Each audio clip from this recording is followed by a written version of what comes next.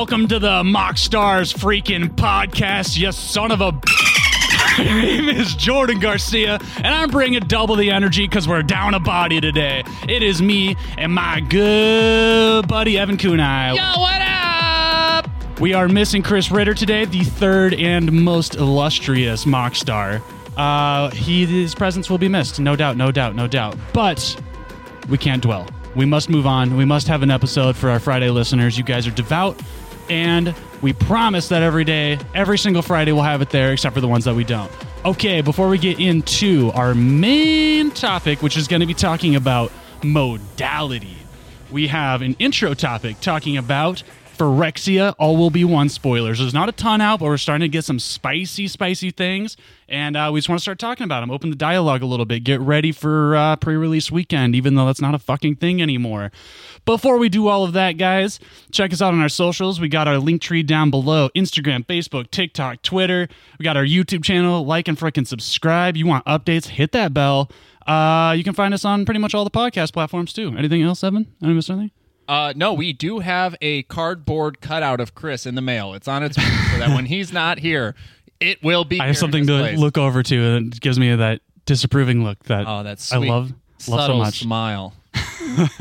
All right, so getting into our intro topic here, we're looking at some pretty hot Phyrexian All Be One spoilers. So, Evan, you picked your top one.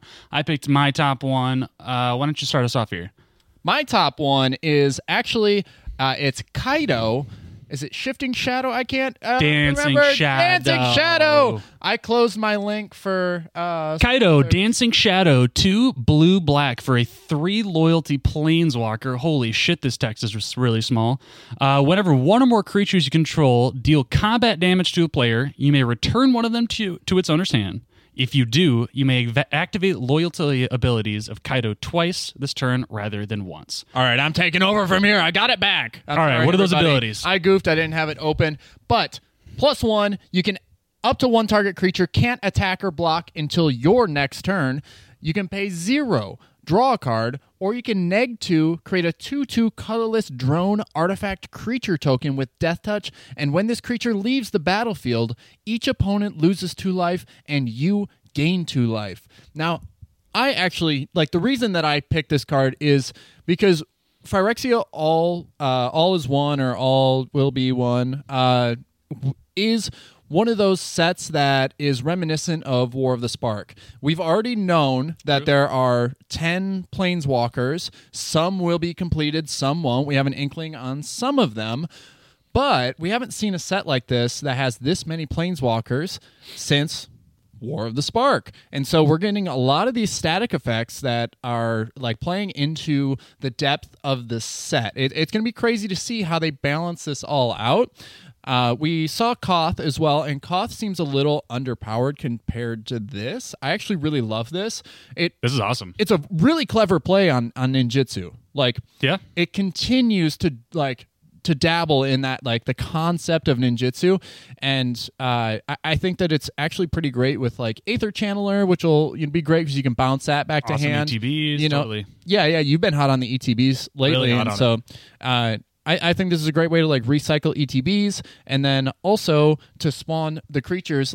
This -2 ability. It's actually crazy. Yeah, it's not nothing. It's the turn you activate it, even if you're just doing the one, you have a Death Touch blocker for that whole rotation that says if you want to swing at Kaido, you're going to lose it. Yeah. And then on top of that, it's going to be a 4-point life difference just on that, because once that thing dies.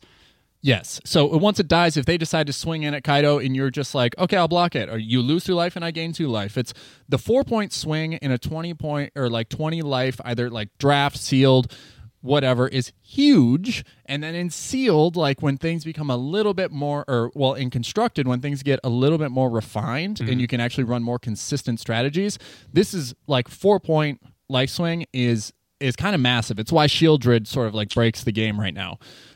So you can, the turn this comes out, if you have something like a 1-drop that you hit and it's been flying in and just kind of you decide you want to bounce it back to hand, you can create that 2/2 flying drone with Death Touch, or you can create, it's only with Death Touch, or you can draw 2 cards, or you can make it so that your opponent's creatures can't attack or block until your next turn. You can totally follow that 2-3-4 curve of like creature, Kaido, swing, do something spicy. I think, Aether Channeler fits right on 3 here, which is pretty hot. Yeah, it kind of walks the same lines. What was that keyword called? But it like chart a course. It had like that, like if you had attacked this turn, you didn't have to like pay the downside. It's sort of like the same thing. If you've attacked this turn, you get this like crazy upside with Kaido, and that's ultimately why I chose it. I think we're going to be seeing more Planeswalkers with more static abilities than we've seen in the past, and we don't really know how much they're going to break formats. This one in particular, I don't see it being super popular in Commander. Like, even in Super Friends. And it's kind of like, I'll talk about this later. I want to save this egg for myself for our main discussion because Planeswalkers are great at being modal. Mm-hmm. But the notable thing about this is that it does not have an ult. Yeah, you were talking about that a while ago. Just like a lot of new Planeswalkers without alts that are actually kind of more powerful because their just other abilities are enough value to kind of justify having the card itself in the deck. Instead of having 2 accessible modes, the turn it comes out, it now has 3 accessible modes. Yeah, no, it's freaking great. And I've been playing a lot of Constructed and, Grixis Planeswalkers, Esper Control plays a lot of Planeswalkers. I think this fits into that shell pretty nicely. And I'm excited to see where it goes. I'm excited to build something with it, honestly. Yeah, I wonder if the 2/2 Death Touch drone is actually Kaido's like raccoon like thing that follows him around. If that's him like creating that. Cool. I wish the drone had flying or can't be blocked. One of those two things. As Death Touch, you're not going to block it. Yeah, just like I don't know. Wedding announcement is a thing. Like all these 1/1s are just like all over the place. So it's not going to be as easy to get the trigger as we think just off the 2/2. I think you need to be relying on a deck kind of building around that a bit of an ability. Having a flying token would be fucking great. Brazen Borrow maybe goes in this. Just guaranteeing that. Yeah. Also, Brazen Borrow is pretty lit, by the way, because you're bouncing it back to your hand, and then you have the source or the adventure back up. Just thought about that on the fly. What it do? That's hot. You got anything else on the card? I mean, like, I think that when you're curving this thing out, there's more to ninjas than because this fits your 4 slot. But we've been talking about a ninja lately, just in our off the record discussions. And that is Thousand-Faced Shadow from Kamigawa Neon Dynasty. I've been teching it because I've been thinking about playing a Skycat Sovereign deck on Arena, and it's the perfect 1-drop, right? And then but the thing is that crazy 1-drop. Yeah, it's crazy 1-drop because it's a 1/1 flying ninja that pretty much allows you to get through for your ninjutsu trigger, and then it has this crazy ability that I always thought that it like came in as a copy. But it's even better than that. It creates a copy. It comes in and hits for 1 as you ninjutsu it in. It's coming in tapped and attacking, and it's creating a token that's a copy of another attacking creature you control that is also tapped and attacking. So It can be kind of crazy. And I think that it costs 4 mana to ninjutsu it. So this Kaido, that card, I think fall into that same slot in a way. Just because you're spending 4 and you would spend 4 on this otherwise. But it does like allow you to rinse and repeat that ability, that ninjutsu ability. Yeah, speaking of modality, there's a modality in casting cost. That fits 2 different slots. It fits a 1-drop and a 4-drop slot. Yeah, it's a very broad subject we're talking about. I think the more we think about modality, the broader it gets just in scope. We realize how many options there are throughout the game. But that's our main topic. You simmer down. Well, I was going to give you your time to. The last thing I want to talk about with this Kaido Planeswalker is it kind of actually gives you a new pivot point in the whole Nujitsu thing because it is kind of a figured out strategy, but they've been adding some upgrades to it like this. I think it's really interesting that his ability can trigger after you ninjutsu something, and then you hit the combat damage. You get the whatever. Usually those have a combat damage trigger as well. So you get that one. You'll get the Kaidos. You'll bounce it back to hand. You'll have already had whatever you ninjutsu'd back into hand, but now you can activate Kaido twice. So unfortunately, whatever you bounce back in hand is not going to have. There's going to have summoning sickness for the following turn, but if you're tapped out, you can still activate Kaido twice, create a token that's going to let you swing through. So you're essentially just getting to recycle your ninjutsu creatures, which are typically the thing I feel like I run out of the most when I'm playing ninjutsu. Like once it's on the battlefield, sometimes it's just hard to kind of keep that system going. And I think Kaido just fits in naturally in that slot because you're doing it anyway. You're doing exactly what you want to be doing, and he's kind of paying you in advance for doing it. And setting you up to do it again. Yeah, it's essentially any unblocked creature that you can send through has ninjutsu. Almost pseudo jutsu. Yeah. You know?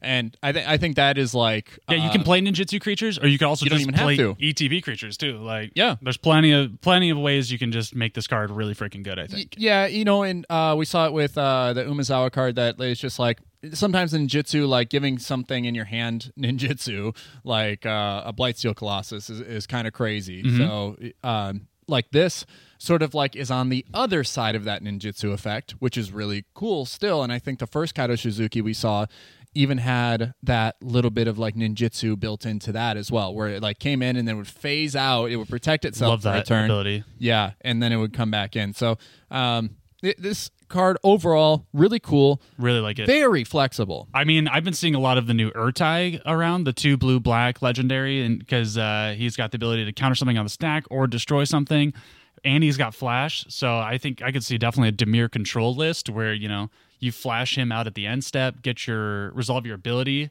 then next turn on your turn, you swing, he doesn't have summoning sickness, bounce it back to hand, set up another counterspell. Yeah, there are definitely limitations to this too. So Kaido only allows you to return one creature that has dealt combat damage. So it says whenever one or more creatures you control deal combat damage to a player, you may return one of them.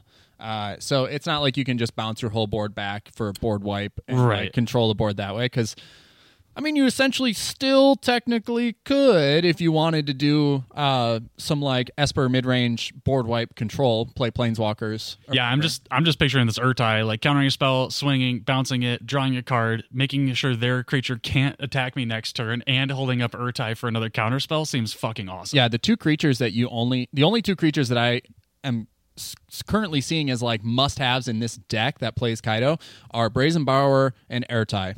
And maybe the Aether Channeler. I've been pretty hot on that card, but it does draw you a card. I mean, it just doesn't have any evasion to like flying or unblockable or whatever. I mean, if you're playing, I don't know if this is too slow for Modern, like the way I see it at the moment. So like I was thinking like Dothy, because it's probably too slow for Modern. I could see a Pioneer deck. Like I could see a nice little Pioneer historic, Planeswalker control deck that pivots around this. Plays on its back foot, the Brazen Borrower just bouncing things. Any advantage that they might get, you just bounce it back. So put an Esper in there, and then you got the wedding announcement. I was saying with 1/1, you can bounce a 1/1 just to get 2 loyalty triggers, like on the low end is freaking awesome. Yeah, wedding announcement might be one of the best white enchantments ever introduced to Constructed. One of the best legal cards in white right now, I would say. Yeah, standard, Pioneer, historic. It's amazing. Watch out for it. All right. I think enough on Kaido. You feeling good? You feeling Gucci? I feel like I got it all out there. Trey Gooch. Trey Gooch. Gooch. All right, let's move on. I got one card I want to talk about before our main freaking topic. It's a doozy. It's a big one. It's a big one. We've been talking about it since it was spoiled, probably 2 weeks ago at this point, and holy crap, my opinion has not changed. I think it's probably one of the most powerful cards that I've seen this year in a year's worth of cards. It is Blue Sun's Twilight. You guys tell me in the comments below if I am high off my rocker right now. But this card reads to me that you just pay 2 mana on top of whatever they spent on their creature, and that's your creature now. That is exactly what it says. If that creature happens to be a 6 or greater? If X is 5 or more, create a token that's a copy of that creature. Yeah. So it's gain control of target creature with mana value X or less. And it's X blue for sorcery, so I didn't say it. But holy God, we've seen this effect in the past, and pretty much it is unplayable every single time we see it. The best option outside of limited, obviously I'm talking Commander, is Treachery with the ETB getting the untap 5 lands. That's a $100 card now. And it is just a dog shit card in comparison to Blue Sun's Twilight. Blue Sun's Twilight is just a sorcery that says X, blue, gain control of target creature. If X is 5 or more, create a copy of it. I think this is insane if you hit a 2-drop creature. I think this is insane if you hit a 5-drop creature. It doesn't matter where along that spectrum you're hitting it. it is just going to swing the game, especially in the decks that are built for it. I will say that I play a ton of mono blue control in Constructed, so I might be slightly biased here. But what this offers to a deck that doesn't mind a double blue pip, it usually means that you're not the aggro deck. It usually almost always means that you're not the aggressor if you don't mind a double blue pip. So that means anybody that has an awesome curve, we're seeing humans everywhere, we're seeing soldiers everywhere, red aggro, mono black aggro. There's a lot of aggressive strategies out there that just are looking to play a creature on 1, 2, 3, 4 and turn them all sideways. If at any point in the middle of that, you're able to interact via counterspells, usually those aren't that good anymore against the aggressive matchups. But if you're playing a Blue Sun's Twilight, being able to on turn 3 or 4 turn the tide, and now they're down a creature, you're up a creature, you have a blocker, you might be able to pad your life total for a few more turns as you're setting up for that mid-game advantage. This is that, to me, that card that it slows down the aggressive decks and builds you a little tempo in the early game. It really starts setting you up for a great mid-game potential, and it also has the potential at the late game to just absolutely end the game. Huge top end. Like, I think that this spell just works at any point in the game, and you're not going to be sad about it. Like, Phyrexian Obliterator comes out with this freaking set, and that is a 5-mana spell. So it's 7 mana. It's 4 mana to cast Obliterator. It's Holy 4 black shit. pips. So X is, here's a great thing about this spell is it says X or less.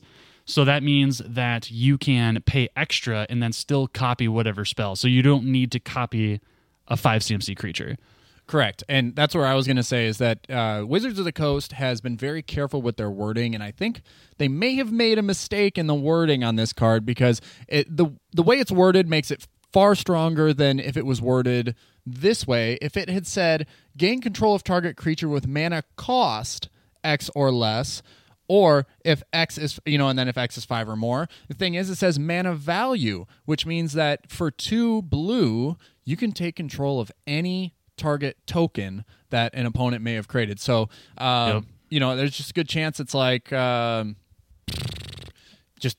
someone's playing some copy effects or whatever. It's just like, oh, that's mine now. Like, that's a pretty big deal. So if someone creates a token copy of their Obliterator, it's like, oh, now this becomes 2 blue instead. And I think that's... Fable the Mirror Breaker, you get their 2 blue, take their Goblin. Usually you try and kill the Goblin before it can attack and get a treasure, actually, right? Yeah, that's actually great utility there. You can just straight up pay 2 blue before they even get the attack on. And now you have a Goblin that next turn attacks and makes a treasure, exactly. And they are going to want to remove that, so now they're going to burn a removal spell on it. Yeah, these blue cards, like these blue theft effects, never have, like, untap it, it gains haste, and, it can attack, right. whatever. Which is fine. It's fine. This card has such a low, like, it hits such a low curve, so you can play it at 2, and it still has potential, especially against one of the most playable cards in any constructed format, which is Fable the Mirror Breaker. Right. And it just scales the further up you go.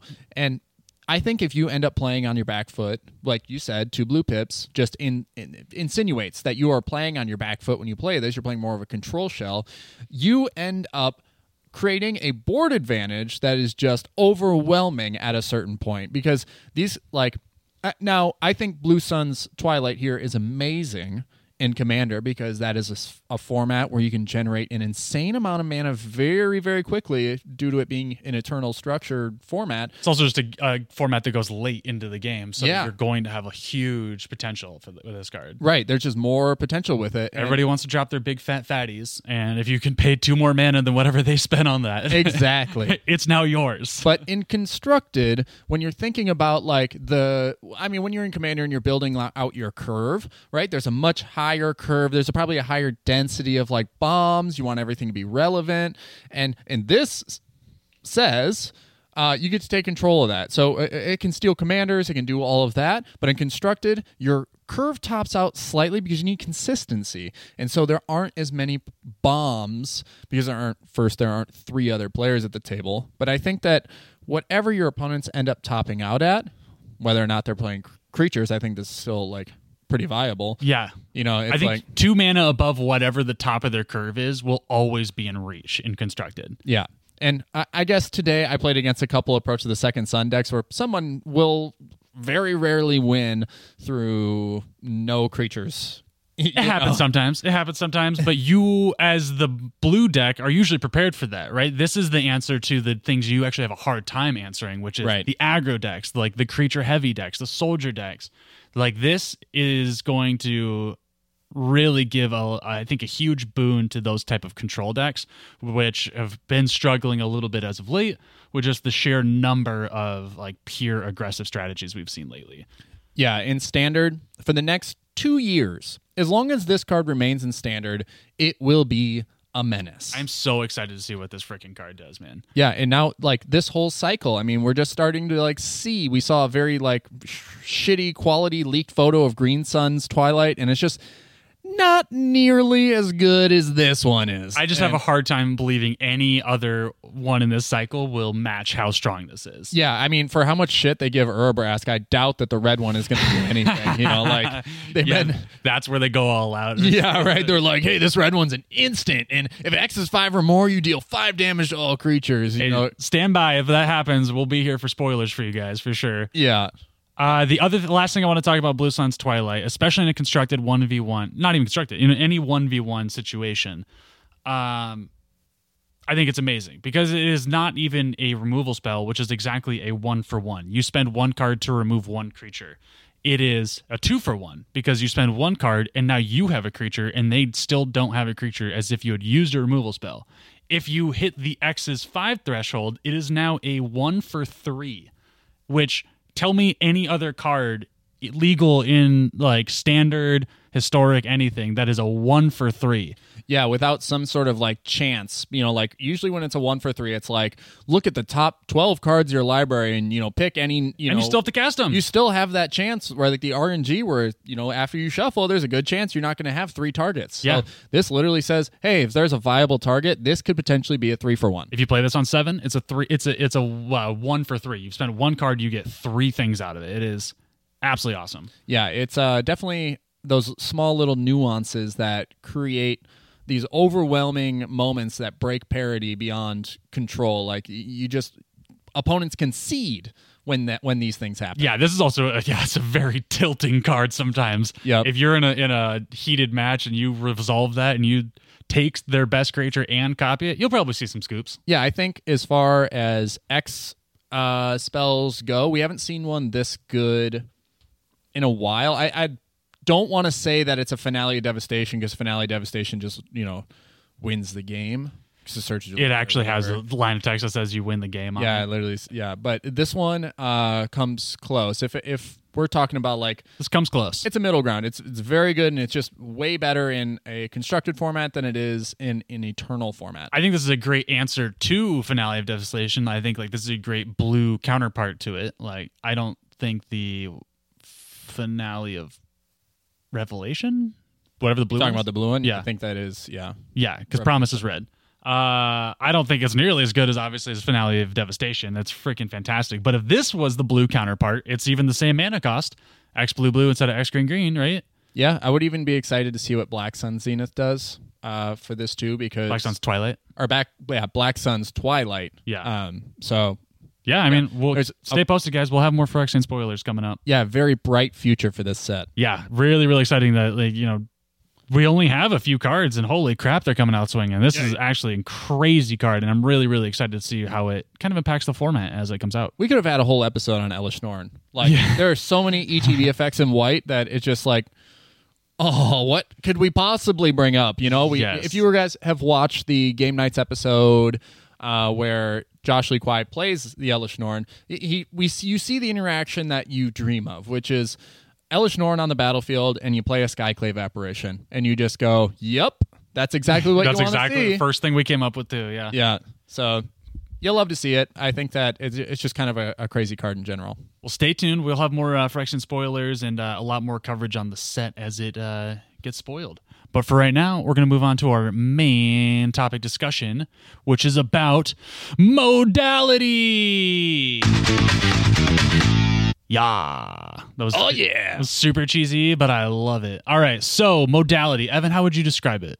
Can you describe it on the fly with no time to prepare? Sheesh. Not even looking. I'm just going to, right off the top of the dome. Okay? So modality is having modes. Whoa, It's having options, right? Thank you. Did you hear that shit? Yeah, the crowd was going wild. Modality for me is having options, whether it's costs, whether it's abilities, whether it's targeting effects or whatever. It's like we saw this like kind of grow and develop, and it's been developed more in the last like few years, which is why it's noticeable. And it's why it's procked this conversation. Adventures in the Forgotten Realms really kind of pushed it forward with all these like common and uncommon modal spells with like, That's a very good point. Yeah, I think that was a great turning point in that. Yeah, you happen upon the villain's lair. That is a perfect example. I would say first, I think that there's 2 points of modality that we're kind of talking about here. There's modal abilities, and then there's modal costs, is how I would say it. So example of like a modal cost would be like prototype creatures from Brothers War, You get to cast them on 2 different points of your curve, exactly like we're just talking about with whatever the Thousand Face Shadow. You cast it on 1, cast it on 4. Those things allow you to, and same with completed Planeswalkers, you're getting to pay the 2 life, it lets you play them on a different curve and kind of gives you different options to make your deck as flexible as possible. But more than that, I think we're seeing a huge boon to modal abilities. And I think you're right. You find a villain's lair, very similar to Urza's Rebuff, both 1 blue for instant. They both read counter target spell as one option, or the other option is that they have different payoffs. So Urza's Rebuff is tap up to 2 target creatures. You find the villain's lair is draw 2, discard 2. But they both say counter a target spell for 1 blue at an instant. And that formerly was cancel, which is just counter a spell at it's 1 just, blue instant. Yeah, it's just no longer relevant. You can't play it in any deck, and there's literally no reason you would now. There's no reason you would ever play it. And what I see with like these more modal spells coming into play and flexing out options that were considered to be maybe eternal, like you could always play a cancel and you could in any deck, but now there's no reason to. I think that what R&D is doing here is they're sort of seeing how far they can take things. Yeah, I mean, you used to see that like to have options, to have more than one option, you used to have to pay more for it. Either it was just more expensive or harder casting costs, like crazy pips, 3 different color pips, 3 of the same color pip. What is that? The mono blue one. Oh, Archmage's Charm? Yeah, there's Archmage's Charm 100% and everything like that. So we're just seeing that they're like, all right, maybe we can dial back on the additional costs. Maybe we can just start giving more abilities, more modality to our spells. Oh, I think you're talking about Cryptic Command. Cryptic Command, thank you. Yeah, because it was a devastating, it was a huge card back in the day, but I don't really see it popping up much at all anymore. Yeah, right? The craziest textless promo they've ever made. Yeah, good fucking luck remembering all those. Yeah. But yeah, it's just we're seeing that R&D is fine pushing the letter a little bit and like not increasing these costs while giving us more to work with on our cards. Essentially, we've seen it with MDFCs. We've seen it with like I said, the counterspell. If you find a villain's lair, your Urza's Rebuff. They just keep printing set after set like these similar cards, but just change one thing, change another mode on it. Yeah, we just saw it with the Abrade, Cathartic Pyre. It's just, Abrade was a great modal spell, and they're like, great, let's make another one, Cathartic Pyre. Yeah, when did they go too far? I think actually Urza's Rebuff is about as far as I could imagine them taking it, because it's tap 2 target creatures. It's kind of crazy. I would, in my head, I would say tap 1 creature might be a more fair thing. Not that I'm trying to talk them out of it, but I don't know. I'm not convinced that it's better than you find the villain's lair. Card draw is insane. Finding an option. I think what's great about these spells is like keep printing them, because they're all going to be slightly different and they're all going to be better in other decks. Like they're not all like just making the same deck better and better and better and better. There's going to be a Reanimator deck that opts to play you find a villain's lair because you want to discard the big fatty and draw the reanimation spell. Versus like if you just care about pushing damage through, or you're playing tons of fucking planeswalkers. Play the Urza's Rebuff, tap down the creatures. They can't swing it at you next turn. I think you're going to see a lot of decks get fleshed out and have those flexibility and stuff like that, because you're going to have your pick of options. You're going to get to pick all the modes. Do you play Cathartic Pyre over Abrade? At this moment, it kind of looks like it's a very similar card. It falls right in the same tier. Right. And we saw Abrade when it came out, like they had a promo art for it, but the standard print, because it was so heavily played in standard, was over $5. Yeah, it's a great card, and like I think, Commander also picked up that card. CDH even plays a Braid. It's one of the best removal spells. I think everybody just has sold on it. Yes. I don't think Cathartic Pyre replaces it, but I think it does. Like I said, it gives you, if you have the need for one of those options, one of those modes that a Braid doesn't read, then it's something for you to consider with your deck. Maybe you make that choice, and this is all about that min-maxing, right? You take out a 1 red instant because it has 2 different words on it, and it just slightly makes your deck a little better. Right. In between a Braid and Cathartic Pyre, you look at it, and it just says, a Braid just says deal 3 damage to target creature, destroy target artifact. And those are both 2 very powerful modes. Right. And Cathartic Pyre says deal 3 damage to target creature or planeswalker. Right. And then discard 2 cards and draw 2 cards. Right. And so it's kind of crazy that it, like, that little change in wording so that you can deal damage to planeswalkers might be the reason that you changed to doing this, because you lose to control matchups and you might have 3 damage to planeswalkers is actually fantastic. I can't tell you how many planeswalkers I see all the time right now in limited on Arena. Yeah, I would love to like pop a Time Raveler before you have an option to like, you're gonna bounce something or whatever, or and then I will kill it. Yeah, and losing the destroy artifact is kind of sucks, because that's why Braid is great, is you kill the creature or the artifact, having the modality. Sometimes artifact creature just happens to fall subject to that. Right. So you have to personally weigh, are you okay getting a rummage effect, discard 2, draw that many?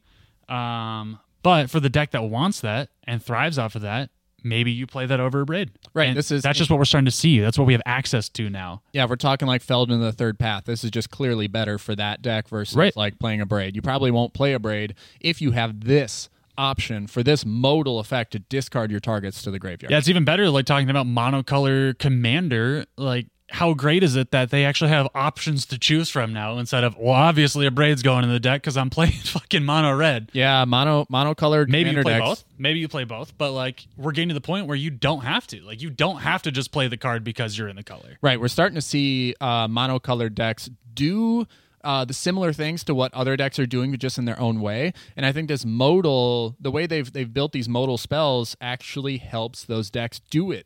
Big agree. Yeah, Big agree. Yeah, in a more helpful way for that strategy, for that color. I feel like we're seeing monocolor across the board show up. I think Commander monocolor is more viable than ever, and will always be, because we keep getting more cards printed. But with the modality of all these cards, with recent sets, like, I think there's been a huge boon to several monocolor strategies, and not even just singular decks, but full strategies, I think, have been pushed. And on top of that, other formats, limited, you're seeing monocolor like everywhere. Crazy amount. Mono black just seems like it's so strong. Mono black, mono red, mono white. Yeah, mono white's disgusting. And that's not even talking about mono green, which runs half of Pioneer most of the time. Yep. Like, it is crazy what we're seeing out there. And then there's the other end of things where you get, 3 color matchups. Yeah. And I think being clear, like, modality, speaking, right? 5 colors gives you a lot of different options, right, in Commander. But it's not the 5 color pip commanders that are like really setting the competitive scene ablaze. It's always the monocolored with the 5 color identity that end up like kind of taking the stage there, like Kenrith and Najila and so on and so forth. It's like having the option to cast them for less, but having having the identity be 5 colors gives you the greatest flexibility, and you get the most options available to you. Yeah, the fact that they're starting to like open up the doors to monocolored strategies to like give them these options in their own way. I don't see a reason why I don't build monocolor anymore. Which is great, because I've always enjoyed it. I personally love building, like, especially in Commander, 2 color decks. I think 2 color decks are just the most fun for me. I really enjoy kind of having a refined thing and not too many options in the pool, although obviously with modality and all these cards and stuff, the options keep getting bigger and bigger. But it just becomes more viable than ever. Like, you don't have to take a lesser option, because there's just so many options now for good cards. Yeah, I used to think of monocolored Commander I used to think about Gargos, Vicious Watcher, a lot, and my perspective has changed so much just in the last 6 months of playing more and more Magic.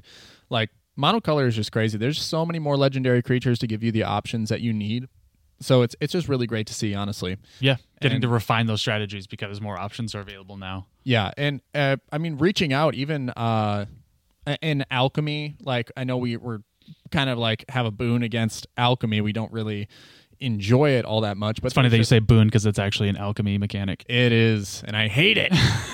Like there's one spell that really in green that just like changes my whole like perception on modality because it's so powerful. Line up the shot is nuts. It's 1 green mana, instant speed, draw a card, conjure a card named Naturalize, conjure a card named Plummet. And so for 3 mana, you have that like instant speed option to either like destroy target artifact or enchantment or kill a creature with flying, or just for 1 mana, draw a card. Right. While I hate alchemy, I do think it's worthwhile to take a look at it because you get to see where R&D's heads at the time, right? Because that's kind of their, as far as I can tell, that seems to be their sandbox where they get to put little fucked up things that don't ruin actual like paper sets. Yeah. We've seen things like collective brutality run through formats, and the more they introduce modes, the less relevant it becomes. There's so many. The history of modality stretches so far back. Like it's been a part of the game pretty much since the beginning to like give you options to like play certain strategies, but it really went off to the next level when they introduced planeswalkers. Like the fact that now you could cast a permanent that was technically another player that had its own life, also had modes. 3 different 4 to 5 options on them. Yeah, sometimes. Yeah, sometimes they had a lot of options, and so it was either to increase their health or decrease their health. And I think that's when they started expanding planeswalkers, really opened the floodgates, and they were just like, wow, what an untapped resource we have here. Yeah, I like shout out to like a lot of the old modality spells. Like there's the initial command cycle that I think was awesome. Like Kolaghan's command still is just a powerhouse. Yup. And then you look at all the charms too, like all the old school charms, the 2-color charms, Rakdos charm. Like, I mean, more recently you see like the confluences. Like, yeah, they from New Capenna. They continued that. I mean, they even have a new charm cycle. They did the Archmage's charm. There's a like, isn't there a Maestro's charm now? Like, there's a charm for every shard. Yeah, for every shard in New Capenna, they went crazy with modal there. So yeah, seriously. And the more we see it expand into the game, we see it affecting refine how people refine their strategies. You're just seeing more like creativity, I would say, in the deck building process. Because people will be using the exact same card differently in their deck. And you'll be like, oh, I never even thought about that because it says 3 different options for it. You know, we oftentimes get caught with our pants down when Chris actually reads all of the text on the card, and we've only read it for 1 mode. You know, like there are times like, that's all you need it for. It was just the one. What was that Frontline Medic? That one time he sacrificed it to counter the X spell you had cast. Yeah, whatever the thing with X is. Yeah, you read the whole card. That's the With all the modality, I will say there's one massive downside. It's I have to read every fucking line of text on every Magic card they print out nowadays. The worst part about the whole game. Just so many lines of text nowadays. Yeah, it's like a book report. Sometimes you just gotta like report back on everything you learned from getting schooled by this one modal card. Exactly. Like Evan will be looking over my shoulder, and then I just completely biff it in Arena. And I'm like, oh, yeah, I just literally didn't read the second half of the card because I couldn't. I'll chirp in from the other side of the room, and I'll be like, you know, you could have like done that instead. And he'll be like, I genuinely didn't. He's like, yeah, you were right. And I'm just like, didn't read it, didn't want to. Backseat Magic playing will be another episode, but how annoying it is. Evan's specialty. My specialty. The one thing I really wanted to talk about in modality was a lot of these MDFCs. I think that was also a big shake 'em up for multiple formats. We're still seeing them. Maybe it's because I'm playing a fuck ton of Cube right now, and they're in there too. But they're awful in there. Yeah, they really are pretty not great. Well, not a strong start for the MDFC conversation. They're good cards. I think in Commander, I think they're great. Like the fact that your deck just needs to have so many stupid lands in it. It allowed you to put in more spells. You have a higher density of options in your deck that take up a land slot instead of a spell slot. Yeah, to reference back to Command Zone, they've done content for years, right? And so every once in a while they make an episode on deck construction in Commander. How should you be building your decks? How many lands should you include? And the whole thing got turned on its head when Zendikar Rising came out with these modal, Right. the MDFC land options. You even see it in deck builders, like in like Moxfield and stuff like that. Like, you have this many lands, but this many MDFCs. Yeah, not including MDFCs. Yeah. And so one card that, like, when it was announced, I bought a bunch of foils, and that was Bala Ged Recovery. And I thought people were like hot on it because they were selling the foils for $2.50. I was just like, damn, I'm not the only one thinking this is good, but I pulled the trigger anyway, and I bought a few of them, and I sat on them for a while, and I'm just like, oh snap, this is a $7 foil. There you go, snap. baby. There you It's go. like $8, $9 foil, so it got up to that point at one point, and I was just like super stoked that I could like see the Matrix in a way, but I knew that mode of either playing a land or like on turn 1, because it's like there's nothing in your graveyard, or for 3 mana returning any card from your graveyard to your hand is just powerful. It was a huge shakeup, I think, to Magic as a whole, because like I said, we're seeing in a lot of different formats, and I guess not all of them are standard legal anymore, but I'm sure we saw a lot of them when that was. I think everybody goes right to the big legendary cycle, not legendary cycle, the big The mythic cycle. Yeah. Where you have like the huge, massive payoffs, Turn Timber Symbiosis, the green one, and then there's the Seagate Restoration and the Shatter Skull Smashing. If I was to look back and like actually review these, I don't know if Aghanim's Awakening is my top. It's right there because it's still such a great spell to be able to reanimate like that many creatures with one single card, for if you have a ton of mana is great. I think that's really awesome, especially if you have a ton of mana available to you. I think Seagate Restoration is now the best. Really? Is the best version That's so funny. of those mythic MDFCs. I was going to say it's overrated. You think it's overrated? I think it's completely overrated. The amount of times I've cast it is once. Yeah. I think, yes, I know you're talking just the legend or the mythic cycle or whatever. I think Malakir Rebirth is probably my favorite MDFC. It's the one I play the most. Yeah, it's the one I've played the most. It's the one that has had the greatest effect. Like Shatter Skull Smashing, there's a million better removal spells. I honestly, every time I cast Shatter Skull Smashing, it does not feel good. Like the rate is not good. Yeah, and it's like oftentimes you just can't kill a lot of things. It's like disagree. Catch me outside. Yeah, you right. Let us know in the comments. It's just not that great to be sinking that much mana. It's almost like you're taking a turn off to cast Shatter Skull Smashing. It feels bad.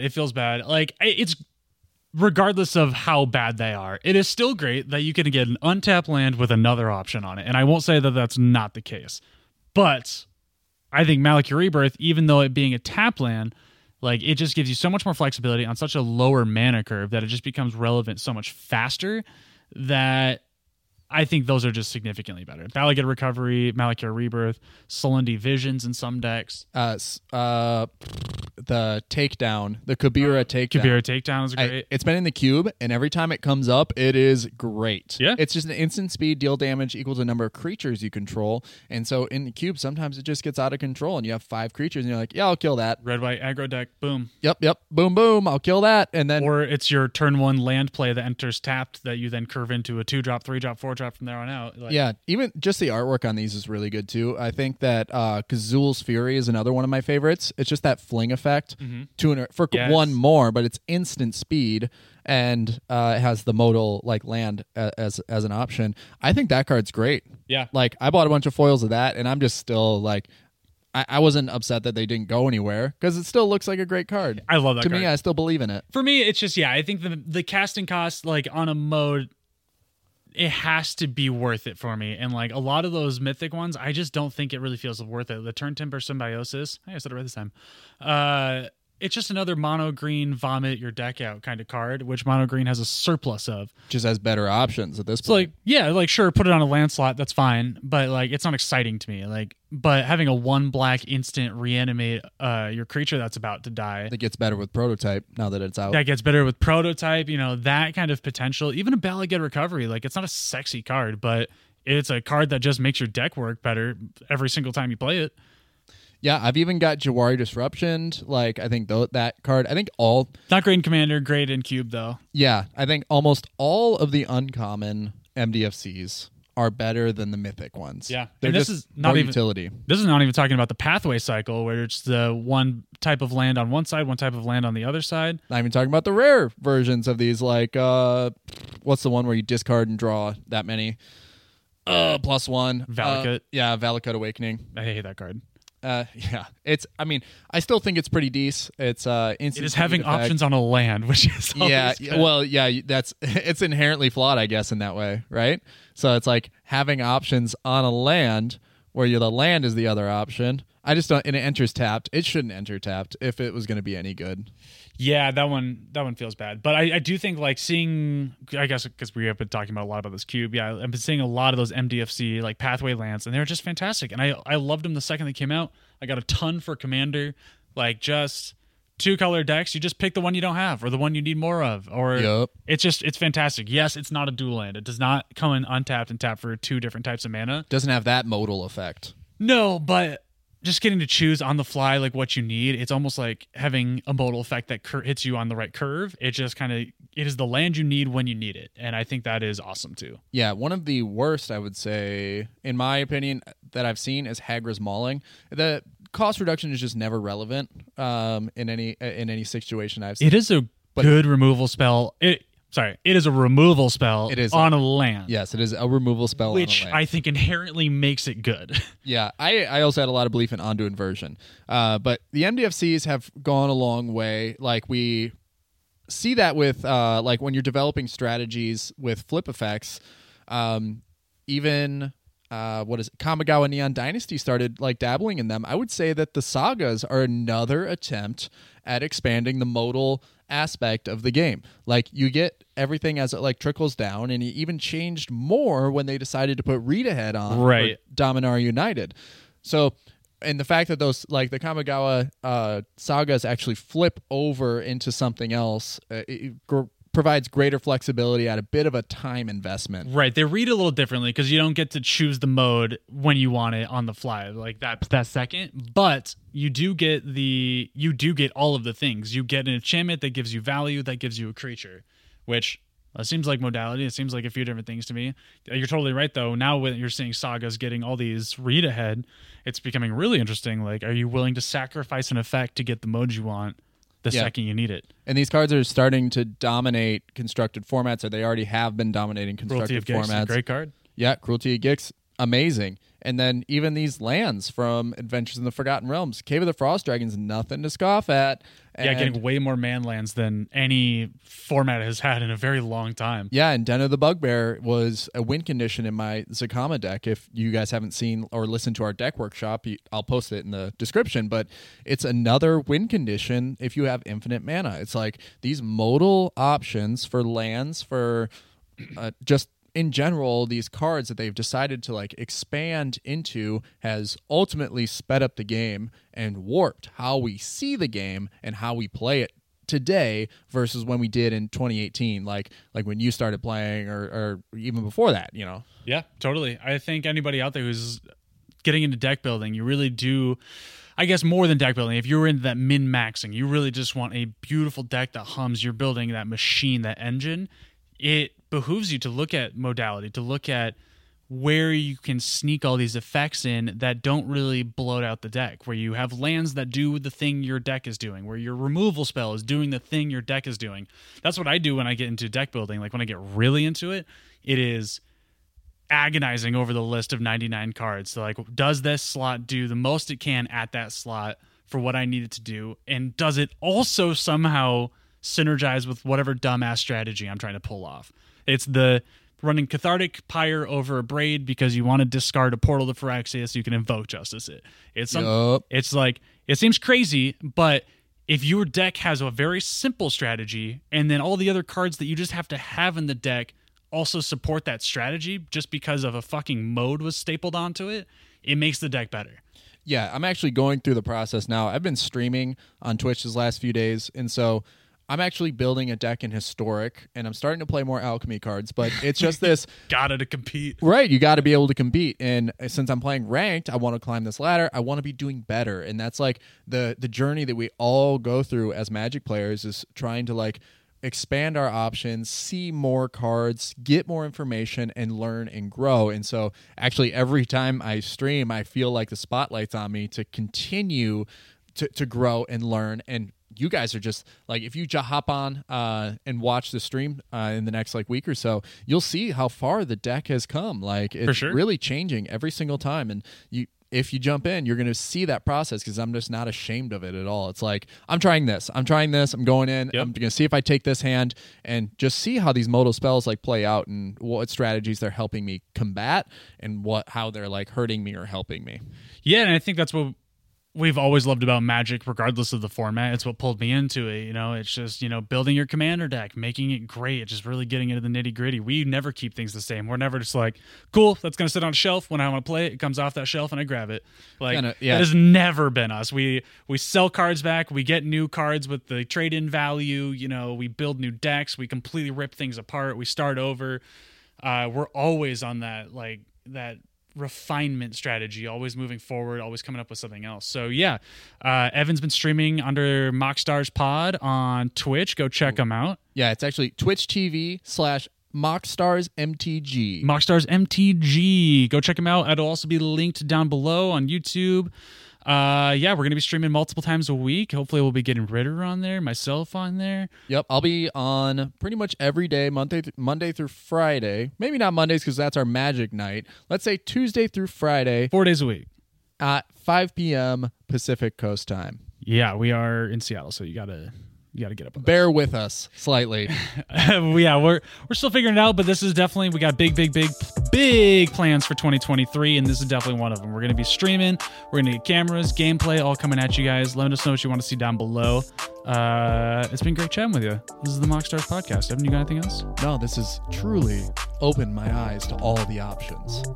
This has been quite a modal conversation. The modality of it all. The modality! All right, guys. Thank you so much. Peace out. Goodbye.